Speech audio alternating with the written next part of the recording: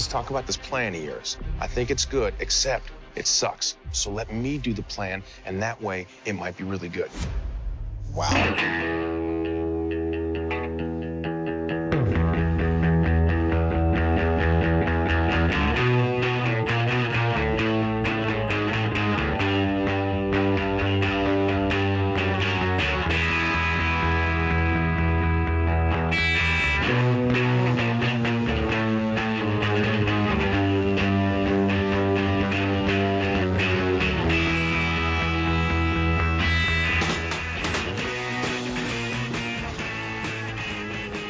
Hello, and welcome to It's Good Except It Sucks, a movie by movie and television series by television series hurtle through the Marvel Cinematic Universe.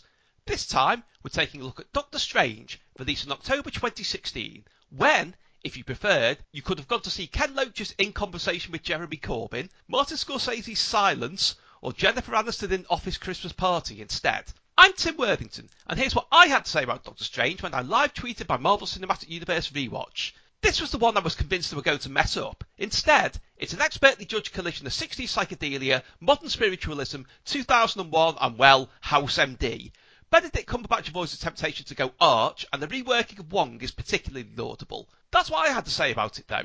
And joining me to give his thoughts on Doctor Strange is writer and Smirshpod host John Rain. John, where can people find you? They can find me on Twitter, Tim. I'm at Mr. Ken Shabby. Indeed you are. So before we go any further, John, what happens in Doctor Strange? Well, it's an interesting tale about a doctor, including the title, about a doctor who's very, very skilled. Too skilled, some might say. Because at the beginning we find out that he's very good at naming how long songs last. And I was thinking that had what have happened not have happened, he'd have been very good on You Bet. But anyway, he's a confident doctor who's in an accident and loses the ability to use his hands. So he seeks all sorts of ways to fix it, has all sorts of operations, nothing will work. But then he hears of another man who had a broken back and then sought the advice of a Eastern mystic who fixed him. So Strange heads out to the Mystic East and meets up with the wise healer who helps him channel his mystical powers and become, well, he was Doctor Strange, but become another Doctor Strange. Well, that's a pretty neat summation. But John, how much did you know about Doctor Strange before you saw the film? Not very much. I'm pretty sure he turns up in a Spider-Man cartoon somewhere along the lines I've seen as a kid. And I'd seen in a couple of bits in comic books, but not very much, to be honest. I was aware of the name, and I was very excited about this film because up to this point, Marvel had been fairly punchy, fighty. But when I read about Doctor Strange, I thought, well, that's an interesting film because there's obviously bits of that in this, but the fact that they're using magical powers is a bit of a curve for Marvel where they were going. So I was very intrigued by it. Yeah, because it came at a time they were trying to set up some of the other Marvel. It's wrong to call them genres because they all bleed into each other, but things like they started doing the horror stuff in Agents of S.H.I.E.L.D. They started obviously doing the cosmic stuff in Guardians of the Galaxy,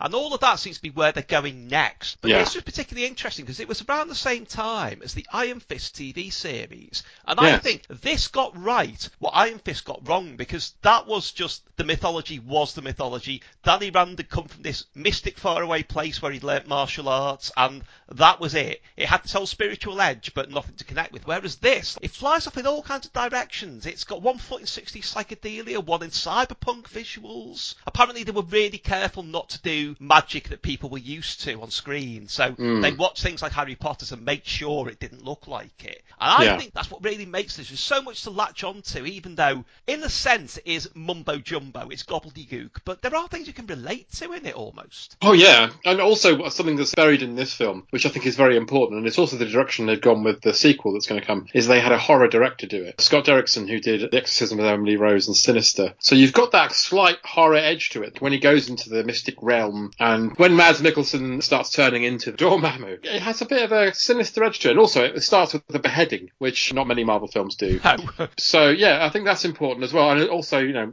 not talking about DC, but that's why people like Shazam, because that's also from a horror director and it's got that edge to it. And also it's got a really good sense of humour running through it. And really good music, which we'll come back to. But the horror thing I need to talk about that a lot. We really do. But the horror thing is quite interesting because there's a very weird, long story you're trying to make a Doctor Strange film. I mean, there was, I don't know if you've ever seen in the 70s, there was a TV pilot. I've seen pictures of that. Supposed to go with the Incredible Hulk and Amazing Spider-Man TV series, neither of which were fantastic in themselves. But this pilot is dreadful. It's really campy. It's got the aesthetic of, you know, the board game Mastermind. It seems to be based on the cover image from that. But then in 1986, just after doing Back to the Future, Bob Gale started making noises about doing a Doctor Strange film where he would have been fighting Dormammu in it. That came to nothing for some reason. But in 1989, Alex Cox was hired to direct a possible Doctor Strange film. Wes Craven took over in 1992, and then seems to have gone through every horror director there was until they dropped it in 2000. So obviously, that's always been Marvel's intention, is to push Doctor Strange in that direction, because there's a reputation that it's just, mysticism, psychedelia, but there's so much more to it than that. And the other, well, we have to get out of the way, the most amazing thing in it is Benedict Cumberbatch, who actually looks like Stephen Strange does in the comics. Yeah. Genuinely does. And there is the whole thing about, it took them a long time to persuade him to accept the role, because he's famously publicity shy, that's why he turned down Doctor Who. There is that really odd thing, which I'm convinced is a direct plea to him in the UK cut of Winter Soldier, where the list of things that Captain America needs to catch up on has Sherlock TV series. Almost as if they're saying, come on, mate, come and do Doctor Strange. But he's brilliant in it. He's brilliant in Infinity War and Endgame as well. Because he, in amongst a crowd of wisecracking people, he's up against Iron Man, Star-Lord, Spider-Man. He's got his own sense of humour in it, his own sense of purpose. He holds his own. Him and Iron Man work very well together, yeah. And, of course, as we were saying, there's the music. Now, I found out one really interesting thing while I was looking into this that I had no idea about, which is apparently Michael Giacchino obviously did the proper soundtrack, which he recorded at Abbey Road. While he was recording it, Paul McCartney walked past and said, "That's quite good, that," and walked on. I think that's praise indeed, because you've got, apparently they tried to get a couple of Hendrix tracks and couldn't afford them, tried to get some Bob Dylan tracks, but you've got, in Pride of Place, Interstellar Overdrive by Pink Floyd. Now, if you're not able to license Hendrix and you can license Pink Floyd, that's blowing my mind more than the film. Absolutely. This is really fitting, because Pink Floyd had a bit of a Doctor Strange obsession. Yeah. And also, Doctor Strange is more Syd Barrett than Dark Side of the Moon, which is going to mean nothing to people that don't know about Pink Floyd, but I think it's a perfect choice, and it sits really well in the film. It works so perfectly in that entire scene, yeah. But yeah, Michael Giacchino's score is so good. There are elements of it you can pick that it's a bit similar to his Star Trek theme in places, but the track at the end, they play it in the latter half of the credits, where it goes a bit Pink Floyd-y, and he's got those Indian strings underneath it. It's so good. I think he is, if you're going to do a superhero movie, he is Marvel's secret weapon, because this and the Spider-Man movies, he's given Spider-Man a great theme as well. So I'm really pleased that he did the score for this, because it just lifts it even further up in my estimation. Well, he does have a mix of influences in it, which really kind of ties in with the rest of the film. It's not just a Doctor Strange film. Like I say, there's elements of, he very clearly has based his interpretation of Stephen Strange on Hugh Laurier's house. There's other things, like I'm convinced that his kind of HQ, for want of a better word, the Sanctum Sanctorum, I think they play a bit on the fact that it's quite reminiscent of Ghostbusters. It's this weird, rickety old building in the middle of New York that shouldn't be there, and it's housing some really weird supernatural stuff. I think there's a couple of scenes where they do play on that. And, the psychedelia references isn't really things you'd expect. I mean, I'm convinced there are elements of the BBC Alice in Wonderland in there, the 1966 Jonathan Miller one. So they clearly push the boat out to make it as unlike what people were expecting as possible, and make it more like the rest of the Marvel films, which is why it's quite odd that it's not quite the one nobody talks about anymore, but isn't that well known, to the extent that my argument when they said they thought about having the Netflix characters in Infinity War and Endgame, but thought, well, no, we'd have to introduce them and that would take too much time. And well, how many people watching that had seen Doctor Strange or seen Guardians of the Galaxy, and yet they fit in? There is no introduction needed for either of them, so why we couldn't have had Jessica Jones turning up and punching people, I don't know. But they do tie in directly with Doctor Strange, because the Metro Hospital is also featured very heavily in all of them, and while she doesn't appear in it has characters who were Claire's colleagues in the comics. But Doctor Strange itself is kind of overlooked, I think. No, it is. No, it's weird, and it's just the one that when I saw it in the cinema, I can pick Marvel films that blew me away on my hand. Like when I first saw Winter Soldier, I thought, this is brilliant. It's a remake of GoldenEye, and I love it. And then you've got Infinity War, which is like Marvel's Empire Strikes Back. And then this, because it was just unlike anything we'd seen from Marvel before. It was visually stunning. Particularly, I saw it in the IMAX in 3D, and the scenes where he's first, enters the multiverse, as it were. It's just stunning. So it stands out for me in that respect, because there's a lot of Marvel films. I mean, now they're really polished, beautiful pieces when they come out, but there's a lot of the early ones that just aren't very visually interesting at times, but this is just remarkable. Yeah, it never lets up, and you wouldn't think it was that far over 2 hours that it is, really. No. And it's also got an ending that isn't just man punches baddie, or 5 men punch thousands of robot baddies, which is the way it was going up to this point, where it was just every Marvel film would just end that way. But this has got that really clever time loop where he talks to Dormammu and says, I offer you a bargain. And it's just really, really clever. And also the backwards fight as well. It's just a complete diversion from where Marvel films were going, and much the same way Guardians of the Galaxy was as well, because it was just giving you something refreshing, and that's why I really like it. Wednesday, September 6th, reach into the unknown with Dr. Strange. You believe in evil, Doctor? You're telling me you're a sorcerer? Don't defy me, Stephen, or I'll take my pleasure from you in another way. John Mills is the power of good. Jessica Walter is the power of evil, and mankind's fate hangs in the balance. Peter Hooton stars as the man in the middle, Doctor Strange. Will the forces of evil conquer the forces of good on Earth? Doctor Strange, a special 2-hour presentation. Wednesday, September 6th at 8/7 Central and Mountain. There was some controversy over it, though, which I do wonder if it's part of the reason for its kind of low prominence, which is that, on the one hand, you've got Benedict Wong as Wong, who Wong was a character that I struggled with in the comics, because he was a very, not quite, sort of pulling slanty eyes caricature, but he's a very stereotyped Oriental gentleman's gentleman. And here they've made him, he's the real brains behind Doctor Strange's operations. He's the one with the knowledge. He's the sassy, assured one. He's the one who insults Tony Stark in Infinity War. And you've got that. But on the other hand, you've got, as the Ancient One, Tilda Swinton. And apparently they argued for a long time about they didn't want to have just a stereotypical dragon lady character. Yeah. So cast a white woman instead. Who, it isn't casting a glamorous white woman. It's Tilda Swinton. She does the air of strangeness really well. But there was quite a big outcry saying, it was cultural appropriation. It was punch down casting. I think they were in a rock and a hard place and they made the right call, because there are so many other examples of them getting that kind of casting right throughout the franchise. I mean, what they should have done really is got an old white actor and got him to yellow up. That's what everybody wants them to do. No, I agree with you. I think that they're damned if they do and they're damned if they don't. And I think they've decided to take it in a different direction just to have more women in the film, because there are not... I mean, Rachel McAdams is a very thankless part, isn't it? It's basically just weeping a bit, reacting, and then you don't see her again. Whereas when you've got the Ancient One, she is leading the entire film, essentially, until she bows out. So I think they had to have another female character in there. Otherwise, it's a bit sausage heavy. And there is great casting throughout it. I mean, even the lower level kind of, I don't know, what would you call the people who follow the Ancient One and the Sorcerer Supreme?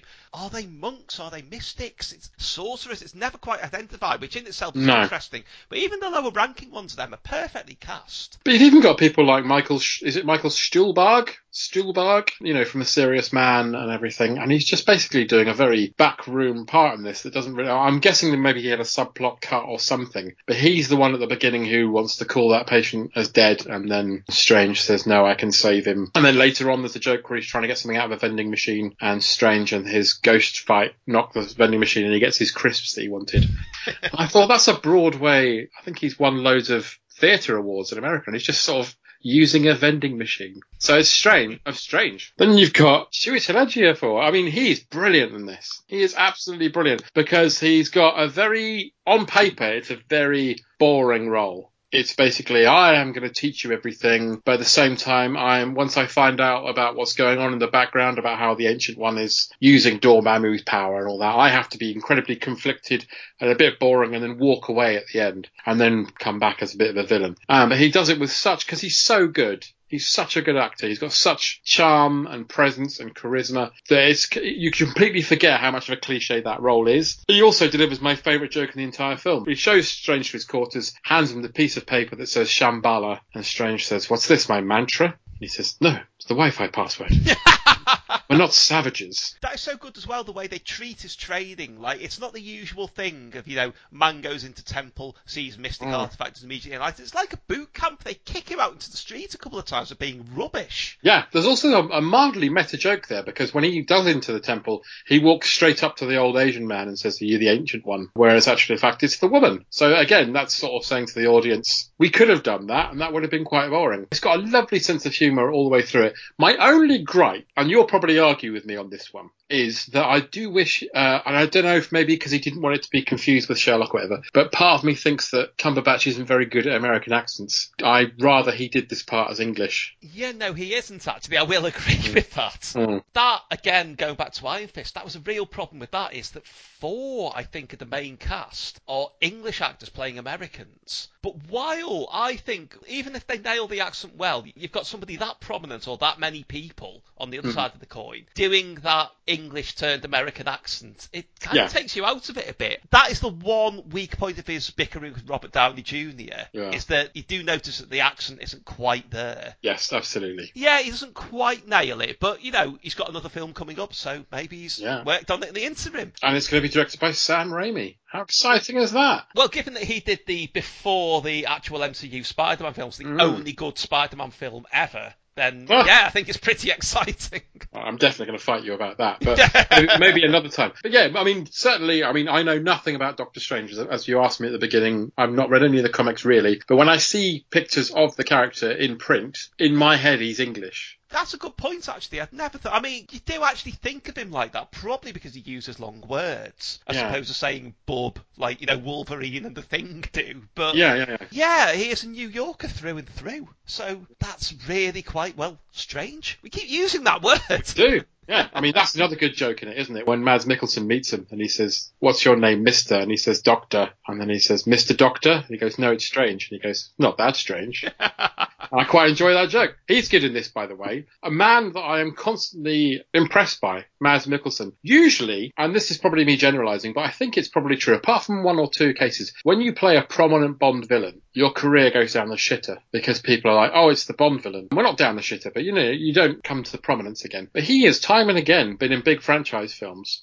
and has been brilliant in them. But also, you don't label him in your head. He doesn't typecast himself because I think he's so versatile in his performances. And in this as well, I think he's just really good because he's very evil. Because as I said, the first thing he does is cut a man's head off and put it in a bowl, but he's also got that little twinge of playfulness and quite funny. And then, at the end when he all goes wrong for him, it's just really satisfying because he's been so good all the way through. That's the thing, when you're a Marvel villain, your part's not going to be very good because quite often they're underwritten until Thanos came along and it was just unbelievably well written. But I think in his case with Mads Mikkelsen in this, he really brings something to it that on paper's probably not a very good part again. There was one line in this that I found really weird to hear now, given everything that's happened in the past couple of years, where there's quite a few of the Marvel films and TV shows that have taken on an uncanny resonance later. I mean, there's the whole thing in The Winter Soldier about, hacking people's social media accounts to build an algorithm to subjugate them, which has become kind of hot news. There's the whole,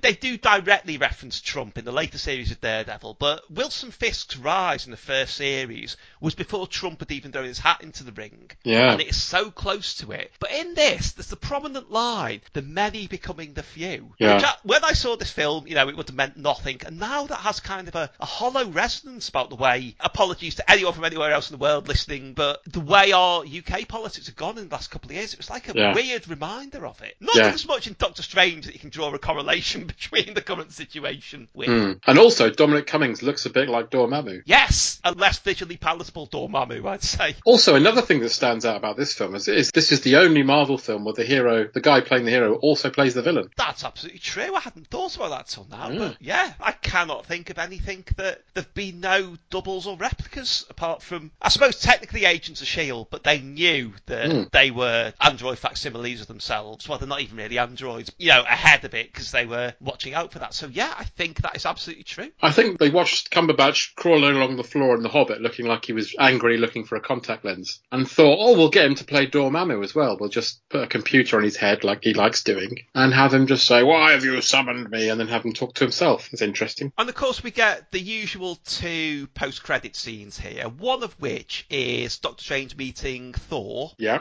this bit's directed by Taika Waititi, isn't it? Yeah, because it more or less appears in full in Ragnarok. Yeah. I mean, there were some where they were just directly trailering the next film, which, when you go to see the one before, you think, oh, that's quite exciting, and then you realise it's just a part of the film. I don't like them as much as the ones where they deliver a real shock to you and then do something different in the film. I want them all to be Howard the Duck. Well, I am now leading the campaign for Joe Cornish to do a Howard the Duck film. Genuinely, that has to happen. That'd be great. But the other one is a really chilling note to end on, where Mordo approaches the guy who recovered from paralysis and takes that away from him, saying there are too many sorcerers now. Yeah. I mean, that is a quite bleak note to leave the cinema on. But also, again, he plays being a villain just as well as he does doing the honourable man from earlier on. So it's just a really good turn in general. But yeah, that's Benjamin Bratt as well, the guy with the back. He's sort of carved a niche out of him for himself lately. I've noticed, having children and going to see lots of cartoons, as doing loads of voices in really bad animated cartoons, which is another string to his bow. Okay, well, there's only one thing left for me to ask now. John, if you had mastery of the mystic arts, what would you use it for? Oh, that's a good question. What I would like, most of all, is the spinny circular thing, so I could never be late for anything and I wouldn't have to queue in traffic. That's a lot more polite than a lot of the answers we've had recently.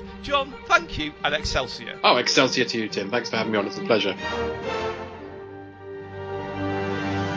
If you've enjoyed this, don't forget you can find more editions of It's Good Except It Sucks, and plenty more besides, including details of my book Can't Help Thinking About Me, at timworthington.org.